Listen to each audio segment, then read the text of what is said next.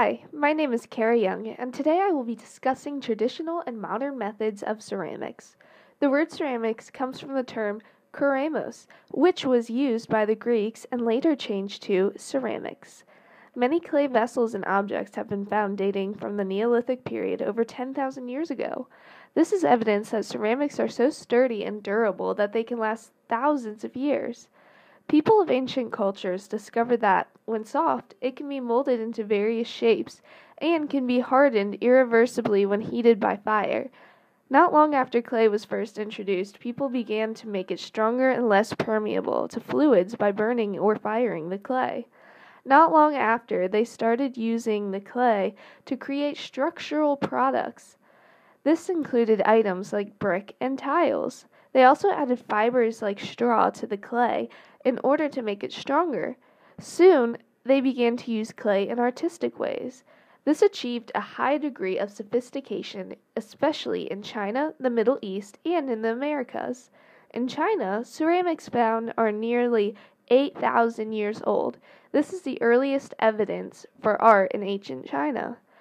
These ceramics consisted of crude cord-marked pottery and artifacts decorated with geometric designs found in the Mesolithic sites in the northern China and in the Guangdong, Guangxi regions. This method was soon replaced by the official ware known as Ru. This was based on the late Northern Song. This is the rarest, most highly prized of all Chinese ceramics. Ru ceramics has a very distinct appearance to it. Ru is a low-fired and has a soft, milky glaze of pale blue or a grayish-green with a hair-thin crackle. The Chinese began experimenting with different colored underglazes, including cobalt blue. The earliest evidence of cobalt blue underglaze was the late 8th or 9th century. This was not until the Yuan dynasty that underglaze blue decoration began to rise in popularity. Although many of the methods used today are derived from traditional ceramic methods, there have been many advances in modern methods. Some of these advances have been to methods including slip casting, pressing, and extrusion. In modern ceramic classes, they have learned to use newer methods like throwing pottery, slab rolling, using hump molds, or coiling. Other advances in ceramics include mass-producing ceramics. One way to do this is by using plaster molds. You would make a mold and then pour the plaster into the mold to make multiple identical items. Ceramics are even being made by 3D printers in California. Modern materials have been applied to the traditional clay, making it tougher and electrically conductive. Ceramics have also been applied in other fields. This is called advanced ceramics. Advanced ceramics can be used in different fields like medicine, aerospace, automotive, environmental protection, military defense, and fiber optic communication. Advanced ceramics are even being applied to sporting goods. Some examples of this are golf clubs, putters and woods, tennis rackets, bowling balls, mountain bike frames, portable water filters for backpackers, and spikes on golf shoes. Injection molding is also starting to make its way to advanced ceramics. They are also using methods like extrusion, pressing, and slip casting. I met with Miss Jones, the ceramic teacher at Douglas Southall Freeman, to discuss the methods used in her classroom for Ceramics 1 and 2 classes. We only do hand building. So we do coil building, pinch pots, hand molding, just using our hands to sculpt things, slab building. You ready, Pop? And those are the main building types that we do. And then in ceramics 2, we get to do the other method, which is throwing on the wheel. But I don't know if this is one of your questions or not, but the most common method of building with clay in the entire world is slip casting. So every toilet or ceramic sink that you come across, or dishes that are ceramics, are all slip cast. And so it's very, very commonly used, and that's where you have a plaster mold, and you pour liquid clay into that plaster mold and let the plaster absorb some of it, and then you can take the mold apart, and then you have a perfectly made piece every single time. But we don't do that in our class because ours is an artistic class all about making unique pieces. So there are some methods of building with clay that are brand new, which is really interesting, which is 3D printing with clay, and that is new within the last decade. And there hadn't been any new ways of working with clay since like 1400s or so, when they invented throwing on the wheel. So the hand-built methods came first, and then I think the wheel's been around for longer than what I'm saying, so I don't remember the date exactly.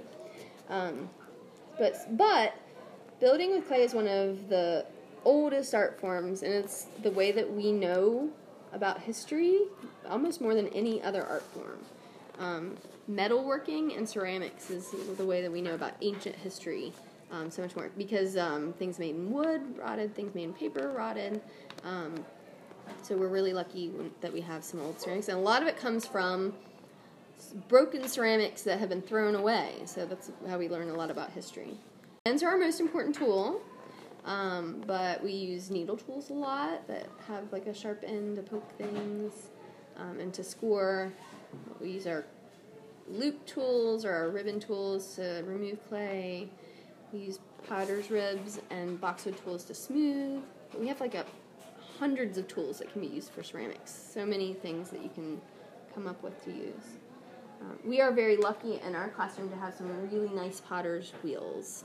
Many schools don't have that, so we have 3 very, very nice potter's wheels, and then we have 2 ancient potter's wheels that work just fine. And I think they've been here since almost the beginning of Freeman High School. So they're very. I think we do a mixture. We like to try different things. So anytime I see something new that is that's like financially doable in our classroom, I try to do it. There's some things that are too expensive to do on a large scale with a lot of students.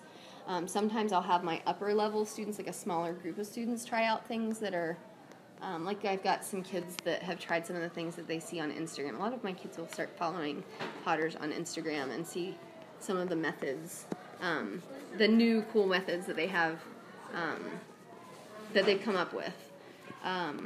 But like our using the alcohol inks this year, that's a relatively new material to use on clay, and we figured out a way to do it on a large scale, and that's kind of I had never done that before. So, but we've never 3D printed in clay because it's such a brand new thing that very few potters have 3D printers in clay. But maybe one day. And we're always looking for something new. But it's kind of what I like about ceramics. It's like it's always evolving and never kind of gets old, even though it's extremely ancient. What else? There's a reason why I'd say that's probably the most common place that you see it. I think that they use it in, what's that sport in England with the little bat, the little paddle? What's that called? Cricket. I think they use it on cricket fields. Yeah. And I think they use it in tennis. The reason why they use it in, at least for tennis, is that it absorbs water, and it gives friction for them to like bounce around on, but it's like hard enough that the ball will bounce. So I think that's the reason they use it in that. I don't think they use it. You wouldn't want to use it in baseball because you wouldn't want to fall, like slide on that. So yeah, I mean it's very versatile. I think I make the kids laugh a little bit because all of the broken pieces that people break things all the time, and I don't let them throw it away because I take it home and crunch it up and put it in my garden because it makes like a good border. Like it's very much like any other kind of rock once we crunch it all up. So it can't really be recycled in any other way. Like it never. That's why we still have so many pieces from the past, is because it doesn't break down very easily. But yeah, I don't know what else to say about that. So as far as what you see in museums, you may not think ceramics has changed very much, but if you dig much deeper, ceramics has made huge advances in their methods and in appearance. Ceramics is much more than just art. It can be used for so many different ways, as demonstrated in this podcast.